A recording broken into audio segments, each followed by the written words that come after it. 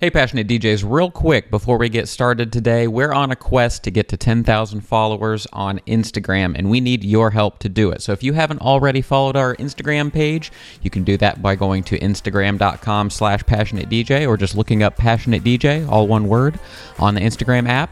We would love to have your follow and get us closer to that goal. Also, don't forget that we sell merch. Go to passionatedj.com/merch.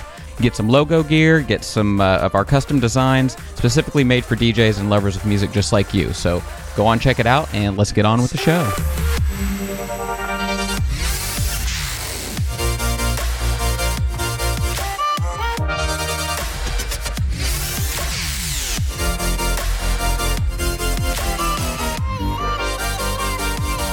What's up, everybody, and welcome to the Passionate DJ Podcast. I'm your host, David Michael, and today we're talking about basic live streaming advice for DJs. Now, as you can imagine, the timing of this is very intentional, right? Live streaming is something that's very much on all of our minds as DJs right now, as many of us are either required or volunteering to stay home. We're looking for more things to do with our DJing talents, and of course, in 2020, that means live streaming. And so we're going to talk a little bit about some things that we can do to make sure that those live streams look and sound their best. We talk a little bit about platforms, but as I'm sure you're aware, DJing platforms live streaming platforms are just a little bit tricky right now for DJs and other musicians because of copyright issues and algorithmic takedowns and DMCA complaints and all the stuff that comes along with being a DJ in the digital age. And so that stuff is changing so much right now that it's hard. It's difficult to give hard advice. So as you know, we've been pushing our own Twitch channel, twitch.tv/passionatedj. There's been some talk about Twitch actually cracking down on DJs. Some people are, suggesting that we move over to Mixcloud because Mixcloud is trying to solve this problem by actually paying out to rights holders. But then I've heard of people having performance issues with that and saying that it's just not there yet. I don't know personally from the Mixcloud side. I haven't used it, but all that to say, these are generally going to be tips that are going to work no matter what platform you end up landing on and working with. So I hope that this is something that's useful for you as we continue through the second half of this year. Now, this is another one of those episodes where Mo Dingo kind of had a side conversation, recorded it, without me around, and so he brought this to me and said, hey, I had this conversation with our special guest today, who you know as DJ Brains. Also, his first name is Leo, and he's one of our original Passionate DJ Amassadors crew. And so he came on to talk with Mo about live streaming tips and networking and tech and stuff like that. But being that I have an IT background, I just couldn't resist putting my own commentary in this. And so basically, this is going to be an interview between Mo and DJ Brains. But I'm going to interject, every 4 or 5 minutes just to add a couple of bonus tips, just because I can't help myself. So now anytime that I'm going to switch over and interject, you'll hear this sound. And then you'll know it's me talking, and then we'll switch back to Mo and Leo. So let's get on and get started with talking about networking and routers and the kind of hardware that's involved with that stuff. So let's get on with it. We have restrictions on what we can do, and but there are going to be some more opportunities that are created out of this, and we've been seeing a lot more people doing live DJ sets. People that we have never seen do live DJ sets before online. Where I really want to pick your brain is talking about that infrastructure piece. Because most of us have Wi-Fi, Yep. and most of us have internet that are listening and watching. So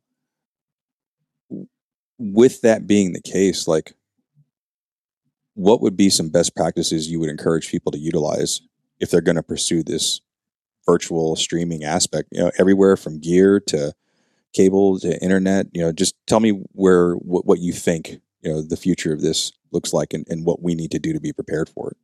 It depends on, I'd say the first thing is what kind of internet do you have coming in? What kind of speed? I mean, it just all depends on where you're at and what's available. Yeah. and what you can afford. Those are the main things. What kind of router are you going to use? There's so many different choices and flavors out there to. So let's stop there before you go any further. Most of us, I would argue, know enough about internet and Wi-Fi and networking just to be dangerous. Mm-hmm. But when you talked about modems and routers specifically, mm-hmm. I think a lot of us just arbitrarily rent whatever device that our internet provider gives us. Yeah, because it's easy, mm-hmm. and we know it's going to work with them. Mm-hmm. But a lot of those devices are convergent devices, meaning that they do more than one thing. Exactly. So most of them, there's some sort of quote surfboard or something where it's a mm-hmm. modem and a router. Ah, yes.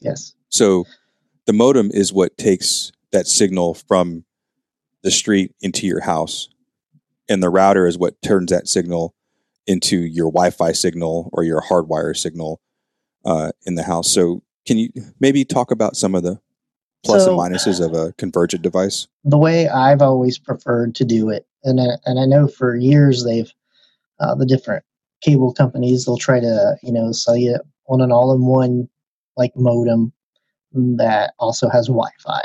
Mm-hmm. Myself, I would never do that because I like the ability to tweak and do things with it. So I always get a separate wireless router. Okay. You like to get under the hood. Oh yeah, for sure. Okay. And you can do all kinds of sizes, shapes, whatever. Mm-hmm. So that's a whole nother topic. But yeah, I definitely, you want to get something, that can push the signals, through your house. Okay, so this is probably the first place I want to interject. What are some other reasons you might want to buy a good router or a gaming router or something that's just a little better than what your ISP gives you? Well, basically the idea is you want better transmit distance for Wi-Fi. That's usually what people are after. Of course, there are also the bandwidth prioritization and throttling features that Mo and Leo talked about.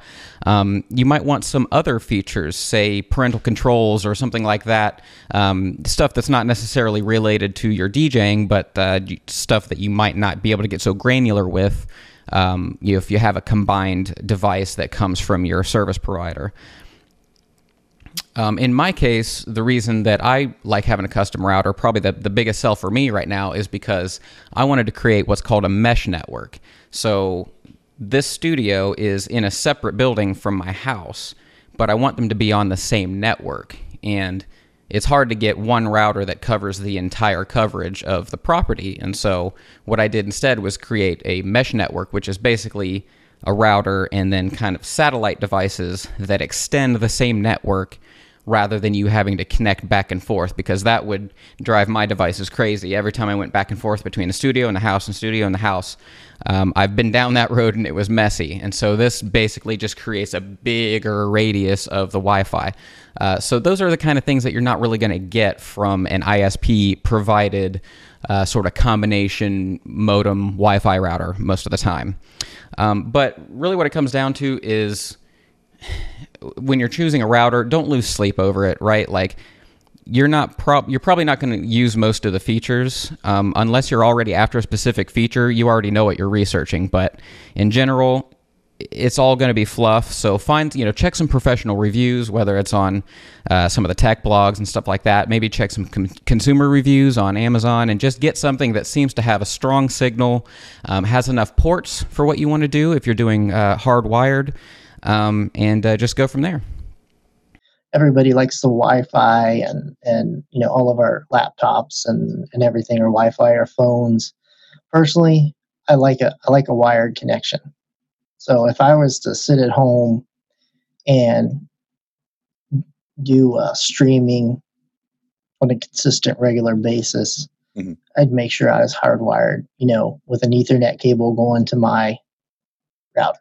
Okay. So just for clarity, when you're talking mm-hmm. about hardwire, you're talking about a physical cable connecting, cable. your computer into mm-hmm. your router / modem. Mm-hmm. Yeah. Now, I mean, like now the newer laptops, don't even come with a port to plug a cable into. So you have to have a special adapter for that kind of thing. And people inherently don't like cables, and that's why Wi-Fi is so prevalent.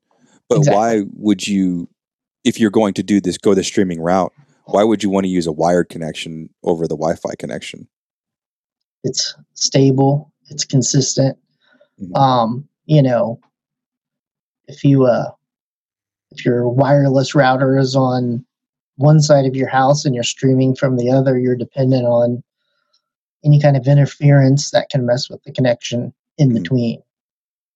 So interference could be anything from distance could be one. And the construction of your home can also cause interference. If you live in a 100-year-old house, it's going to degrade your signal for sure. And the reason because of that, because I can speak to that piece, because my house was built in 1940, and it's literally like stone and mortar. And if I go from the inside of the house, just even to my front yard, like the Wi-Fi signal just goes to nothing because it's being obstructed by all this, cinder block and mortar. Like literally, it will not penetrate that. Oh, I had one. I moved the wireless router 5 feet, and I could no longer get it in my garage. I mean, it was 5 feet. It just changed how that signal traveled. So because when you go to that wired connection, you don't have to worry about building materials and distance and things. I mean, there's going to be some loss over distance, but not nearly as much as you would. You're not the Wi-Fi connection. Yeah, for sure. Yeah. So that to me, that's a big deal, because if you've ever sat and watched some sort of broadcast on the internet, you get that pixelation and stuff sometimes, and that could be, you can tell because it's like, oh man, he's got a bad connection, on that end. And it's the same with anything, cell phone calls and FaceTimes and all those things. It's all through the air and subject to interference. So, but for most of us, and like you mentioned, a lot of these newer laptops don't even come with a port to connect a hardwire into. What are some best practices that, if we're not super savvy with networking or things like that, what are some things that we can do to help improve our signal quality while we're trying to do these streams? Well, if you can be in the same room with that wireless router, that's obviously best case scenario. There's different configurations on these wireless routers. Like I have a gaming router, and I mean you can be standing right next to it and that thing screams. It's one of those things where you got to sit down and do the homework. Okay, so let's focus on that Wi-Fi signal a little bit, because why else might you really want to worry about being on a hardwired network? What's the big deal about Wi-Fi? Where there are a lot of things that affect your Wi-Fi reception. Here's a list of things that can potentially affect your Wi-Fi signal: microwaves, satellite dishes, neighboring Wi-Fi networks, hearing aids, refrigerators, external monitors and displays, Christmas tree lights, fish tanks, poorly shielded cabling, if you have that in your wall, or if you're using poorly shielded cabling somewhere. Really, technically speaking, any quote-unquote wireless device, anything that sends data wirelessly, could potentially interfere with your Wi-Fi signal. And so what this does is introduces an element of unpredictability, which is not what you want in any live environment, whether it's a show at a club or a festival or online, right? So you want to make sure that your connection is stable all the time. For example, in my case, I live in the flight path of a military base. I never really know what the wireless situation is going to be. So even though I have a really strong mesh Wi-Fi network, if I'm streaming, I'm plugging in a LAN cable, and I'm doing it the old-fashioned way, because even though Wi-Fi routers have gotten really good, you just can't beat copper wiring. It just, that once the cable is solid and proper, that connection's always just going to work. So, of course, that means that you need to have enough ports, but you can always get a 5 or 10 or 16 or 24 port or however many ports you need, Ethernet switch, you can add that into the network, and then you can add as many devices as you want. They're not really that expensive these days, so really it's not a big deal to get into wired network as long as you have reasonable access to the router. You know, if you're 2 or 3 floors away, maybe it's a little trickier. But in general, wired LAN is a good idea. You mentioned that you use a gaming router. Can you kind of maybe, what's the difference between a gaming router and like something like you said that Amazon's going to point you to that costs like $20? Obviously, you know, a gaming router is going to cost a lot more. Sure. But what's the difference between the two? Why am I paying 5 times as much for that gaming router versus that $20 one that pops up on Amazon recommended or Amazon buy or something like that? Exactly. Well, the software that's on them, usually you can do a few more advanced configurations with directing traffic, prioritizing traffic. So like if your device that you use, you can say make it have the highest priority on your network. So like put it first in line. Mm-hmm, exactly. Okay. Yeah. So you can kind of shape that traffic to how you want it. Usually they come with more ports that you can plug Ethernet cables into. So if you do have more devices, what else? Let's see, processor. Usually they have more. They definitely have more processing power on them, more memory, you know, to move that traffic. Okay. So. Something that I've also discovered, you know, having a house full of teenagers is getting your damn kids off the Wi-Fi while you're streaming. Yeah. You know, I've not had any problems, especially because I'll know it too, because with playing games, you know, if I'm playing something online, I can tell right away if there's something going on. You know, hey, who's streaming or whatever, you know. But if you get something that's powerful enough, I mean, you can get everybody streaming and doing their stuff, and you won't even notice the difference.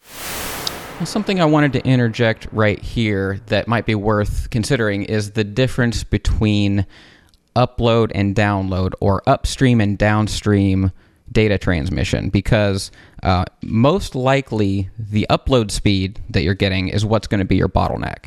So a lot of most ISPs have a lot more downstream than upstream that they give to their customers. So this works great for streaming video like Netflix and downloads and things like that, super lightning fast. But if the upload speed doesn't match, then you're going to have a bottleneck when you're doing something like streaming, which is sending data out to the world. So that's really what you got to pay attention to, is what is your upload speed and how many people on your network are transmitting out, because you're probably going to hit that problem before you ever have to worry about what's coming back in.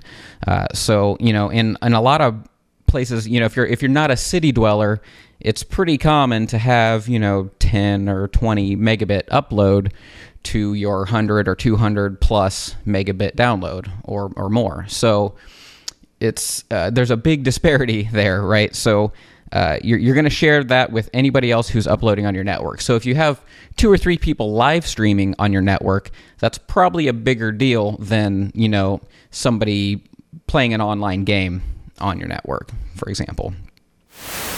So if some of our followers, if they want to try and do like a test prior to doing a stream, what are some things that they should try and do and figure out, and limits they should push, and, you know, what you know, how can they best prepare themselves? Well, if you just want to, you know, give it a test to see how your stuff's going to work. I know I did this on Facebook. I set up a live stream and only set the audience for myself, or like one other person, you know, somewhere else that can view it. And then you can see what it's going to do. That's really one of the simplest ways I found to do it. I don't know, some of the, you know, so many of the other platforms you don't have that ability to just set the audience. So to me, that's the simplest way is, get one person in there, or, if you're wanting to do Twitch or something like that and Mm-hmm. you don't really care, this is a test stream, I'll just put it out there. One thing I would also encourage is whenever you do your practice, do it at the same time of day that you intend on doing your stream. Yeah, exactly. Because depending on what type of internet service you have, or depending on what you got going on in your particular house, that could also have some impact on the quality of your stream as well. Yeah, especially in the evening. Most people are on their stuff in the evening. So, there might be a time period that's not the best time, Mm-hmm. What about as far as like the computer itself? Are there any things that people need to be cognizant of? I mean, majority of us who follow this show use a laptop to DJ with. I mean, there's some of us out there that have CDJs and can just jack their memory stick in there, but you have to use a computer at some point to get them on the memory stick. But if you're going to push these streams, especially if you're going to connect the camera that you're using to the computer that you're DJing on, what are some things you kind of need to be mindful of if you're going to go that route? Well, if it's super old, you're not going to even try it. And super old in computer years, we're talking what? It's probably like 5 years old. Yeah. Sorry. But yeah, you got to have that memory up there, the RAM. You hear people talk about RAM. What kind of processor do you have? Those are the main things. A hard drive. Do you have enough? If you have an older hard drive, it may not. Maybe a bit laggy. All the things, if they're not in relatively, I guess you say, good shape. Mm-hmm. But they're not. So you're gonna have a lot of. When we talked last week, we were referencing a message that we had in the Facebook community, and one of them was talking about performance. Challenging. The computer was lagging and all that stuff. And the topic that came up that you and I were discussing was hard drive space. Yeah. So, why is hard drive space and the amount of space you have on your hard drive important when it comes to how well your computer performs? Yeah, not knowing what type of hard drive you had, but usually, the software needs some sort of cache or an extra space to maybe store some things while you're using all those different software programs, because you're going to have multiple things open. Mm-hmm. And the fuller that drive is, the more stuff more data it's got to look through. Mm-hmm. So it's gonna slow it down. The rule of thumb I've always used is 80%. Like, try not to fill my hard drive past 80%. Yeah, I mean that's a good rule. Because as you get less and less room on it, you're going to have issues. You're more subject to crashes and things like that. Some of the newer drives, it's not the same as it was in the past, but and now hard drives don't really cost that much, even for external ones. So, what about a regular hard drive, like a spinning hard drive versus a solid state hard drive? If you go out and buy a new computer right now, you're going to get a solid state hard drive. Mm-hmm. Looks like a stick of RAM. Mm-hmm. But if we have one of those old computers like you're talking about that might be 5 years old, it still might have a conventional hard drive. Yeah. The one that I use, I have 2 hard drives in it, and they're not solid state. Uh-huh. And I stream and do all kinds of stuff on them. But then I have a couple externals that I also use, external drives. So, I think it's one of those things, you just test it out. If it works, great. If not, then you might have to look at, updating a little bit. Mm-hmm. And there's a certain amount of upgrading you can do to your laptop, depending on what kind you have. Like for instance, I was just talking to a buddy of mine in Pennsylvania, and I think he's got a 2010 or 2012 MacBook, and recently upgraded. He took the hard drive and went from a regular traditional spinning hard drive to a solid state hard drive, and he said it like breathed brand new life into it. Exactly. Yeah. And then he also upgraded the memory to like the max memory, and he said it's like he's got a whole new computer. Now, is it as fast as a 2020 MacBook Pro? Absolutely not. But it gives him additional resources that he can use now. Like if you want to run some a light program on the side and DJ on your brand new 2000 MacBook Pro, now you have some options, and you can spread that processing power across 2 physical computers. Okay, some clarification on storage options when it comes to laptops and stuff. So one thing that Mo and Brains talked about was, they talked about hard drive, which is your storage space, and then they talked about memory or RAM. And these are, after having a lifelong career in IT, the one thing I've learned is that people mix these two things up more than anything. So your hard drive space, which might be measured in, 500 gigabytes or a terabyte or 2 terabytes or something like that, that's the amount of room that you have for your files, for your music, for your pictures, your programs, all the space that you have locally on that machine, on that laptop. Then there's RAM, which is your memory, your random access memory. This would be measured at something like 4 gigabytes, 8 gigabytes, 16, sometimes 32 gigabytes are the kind of numbers that you'll hear. So it's a smaller amount, and this is like this is memory that you need access to right now. This is stuff that's loaded and ready to go. It's not stuff that you're storing long term. When you turn the computer off, it disappears. So it's like a temporary scratch pad, and it's really high speed. The more of that you have, the more you can have multiple programs open at the same time and stuff, but it doesn't let you save more files, if that makes sense. So that's the difference. One of them is actual storage. One of them is how much stuff can you have open and running at the same time.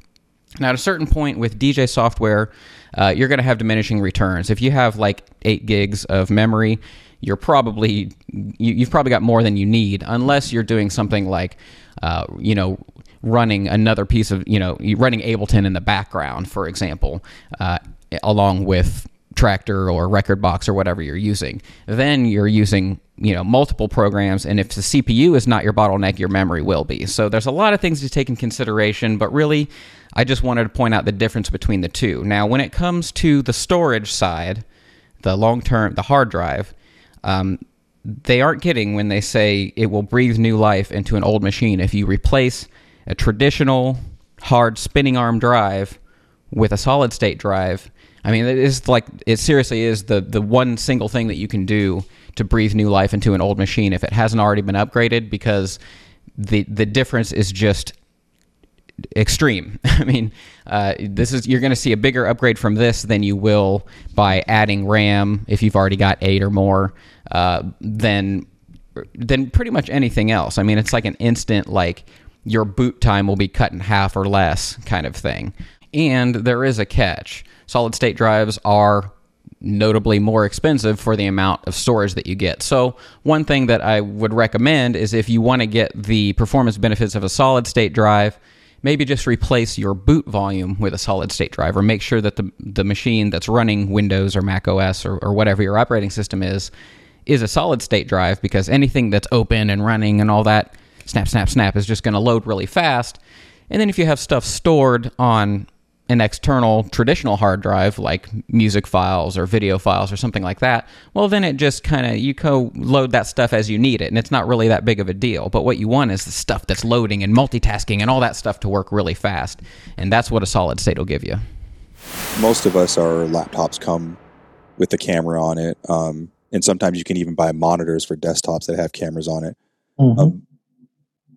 Is there anything wrong with using those, or when you're looking at for an external camera, are there certain things to be mindful of?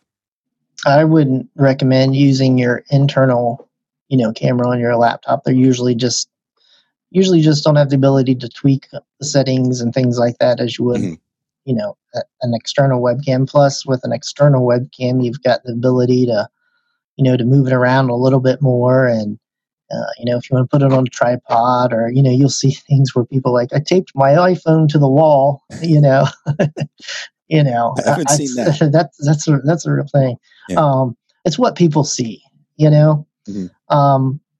And then you can position it to maybe see your equipment or things like that. However you want to put it up there. I'm always kind of picky when I place my stuff. So yeah. Yeah. For me, when I do my streaming, I just use an old iPhone. Because, I do have right now I'm using an external camera, Logitech, which is what most of us have. But I use the iPhone just because, one, it's a convergent device. It's got a decent battery. I'm kind of skeptical about using because I only have one proper laptop, which is my MacBook Pro, and that's creeping up on that ancient age, like you talk about. Mm-hmm. It's a 2015, so it's getting, quote, a little bit old. So for me to try and run my video software through that, yes, it is a virtual aspect to it, and there's video being utilized. But I think what people will not forgive us for is not having good sound quality. Oh yeah. Because DJing is an auditory experience. So, any thoughts on how we can improve the audio piece to this whole experience? That's where I'd say the main thing is testing it out. Mm-hmm. Testing, get a test stream, and with somebody that maybe has a good ear on the other end and can tell you about the quality. Also, depending on the software that you would use to broadcast out, you can record what you're putting out. Okay. So you can also hear some of the quality. As for specific, parameters as to what should be plugged in and what's not. I mean, like right now, I've got my controller and it has a USB, and I just plug it into my PC just like I would my laptop. So I'm getting the same quality that I would in my laptop. If I didn't have that, then you'd have to try some different things with adapters and stuff like that, or to get it into your device.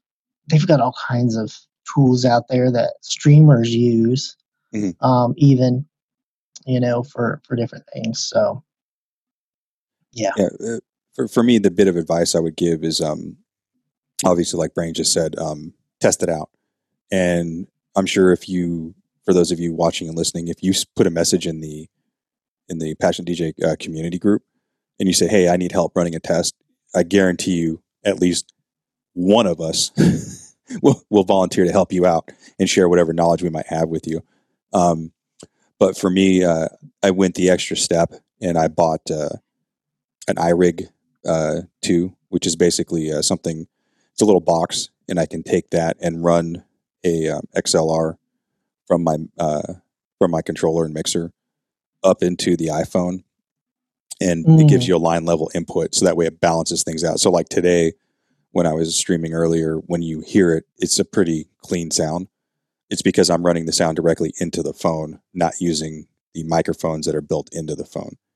Because when you're playing and trying to record like off a reference monitor with your iPhone, it's going to get distorted. And then plus... I was just going to say, I've seen some streams where, how would you describe it? You're just picking up that ambient sound from...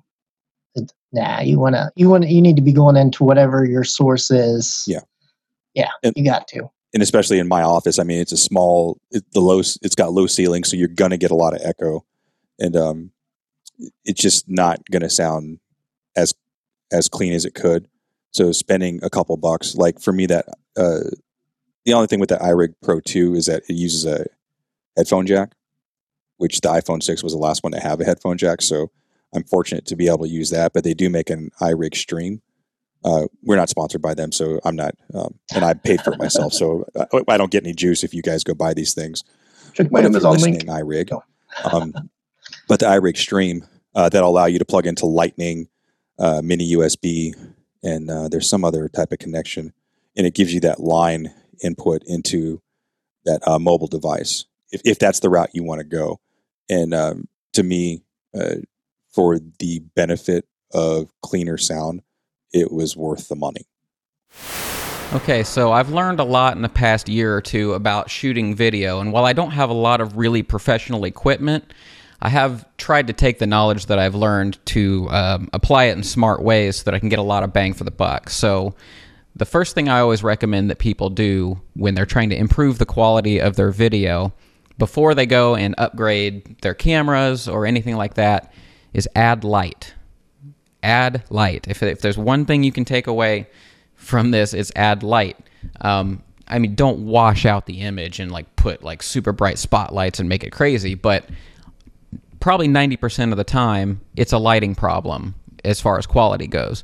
And you can test this probably with your smartphone. I mean, if you take a selfie in the bathroom or in your living room or in a dim room, and then you go outside on a sunny day or even a cloudy day and take the same angle and everything, you'll notice a huge quality difference. It'll look less grainy, it'll look less shadowy, and it'll just overall look better when you're standing outside. And so what you want to do is try to get some of that quality of light wherever you're shooting, which is kind of tough for DJs because we a lot of times want to have, color washes and glowing things and lasers and whatever in the shot, and it's easy to make it feel bright in the room. So it'll take a little bit of work, but generally what you want is a light on either side of you that's forward facing. I'm going to describe kind of an ideal situation. So you'll have, kind of at a 45 degree angle over to the left pointing at your face, and then a light over on the same, exact opposite side pointing at the right side of your face to light up both sides, and that helps eliminate shadows, okay? Then there's the overhead light, which in my case I don't have a lot of. I actually took my overhead lights out because I have some kind of farther off in the room, and I found that worked better to not wash out the color, right? So a little bit of light from the top, decent amount from the front on either side, and then there's backlighting, which in my case is color wash. So once you have all those things sorted, you'll be amazed at how much better your shots will look for the money. I mean, my two forward-facing lights were $30 each on Amazon, so I'm not talking about spending hundreds of dollars here, which you will do if you buy a new camera. Another tip I wanted to add specifically for audio, Mo talked about the iRig and different things like that. If you're shooting with a smartphone and you want to get good audio, you don't want to have that ambient microphone audio. There's usually going to be some kind of a dongle or adapter, like they said, that you're going to be able to connect. So in my case, I have an iPhone with a lightning connection. So I have an adapter that's the USB to a lightning to USB adapter that Apple sells. I don't know, it was $20 or $30, something like that. And it basically lets you connect a USB device to your iPhone, iPad, what have you. So in my case, what I do is I connect an audio interface that's USB to this. So in Mo's case, he's plugging in an analog cable. In my case, I'm connecting it just like a USB sound card. So I have a mixer, an outboard mixer that has a USB audio interface, and that's how I connect mine. So there's a number of ways to do this. And the reason I bring that up is you might say, well, my iPhone doesn't have an analog connection. It doesn't have a headphones and mic jack on it. Well, there's probably a solution, right? There's probably some adapter that lets you get either a USB interface or an analog audio input, and it'll let you get that clean sound. If you're doing the analog thing, like the headphones jack, one thing that you want to bear in mind is you're going to need a special kind of cable to do that. You can't just plug in any kind of headphones jack cable. There needs to be an extra ring on the little jack because it's transmitting audio and a microphone signal. And you would be transmitting over the microphone signal your audio, which would be mono. You can't do stereo that way. Microphone is only one audio signal. So there's a lot to take in here, and I realize that I'm trying not to get too far off in the weeds, but just know that there's probably a way to get good sound on your smartphone without using the microphone. Wrapping up here, any last-minute hits, best practices, things to do, lessons learned? Don't be afraid. Mm-hmm. Just do a lot of research on stuff. Make notes of things that you might want to try, and you probably have have everything at home to do what you need to do, really. If you've got a phone, you've probably got a webcam, laptop, you already got this audio stuff. Yeah, you're probably good to just, at least give a dry run and see how it goes for you. I did 1 or 2, so, and I'm not usually putting myself out there like that, so. Oh, you used to do it all the time, man, when you were doing your residency stuff, because I would watch you. Yeah, I'd be driving to football games, and I would be watching you, so don't give us that. I don't know. It feels different. I don't know. I don't know. It's weird, because you're not.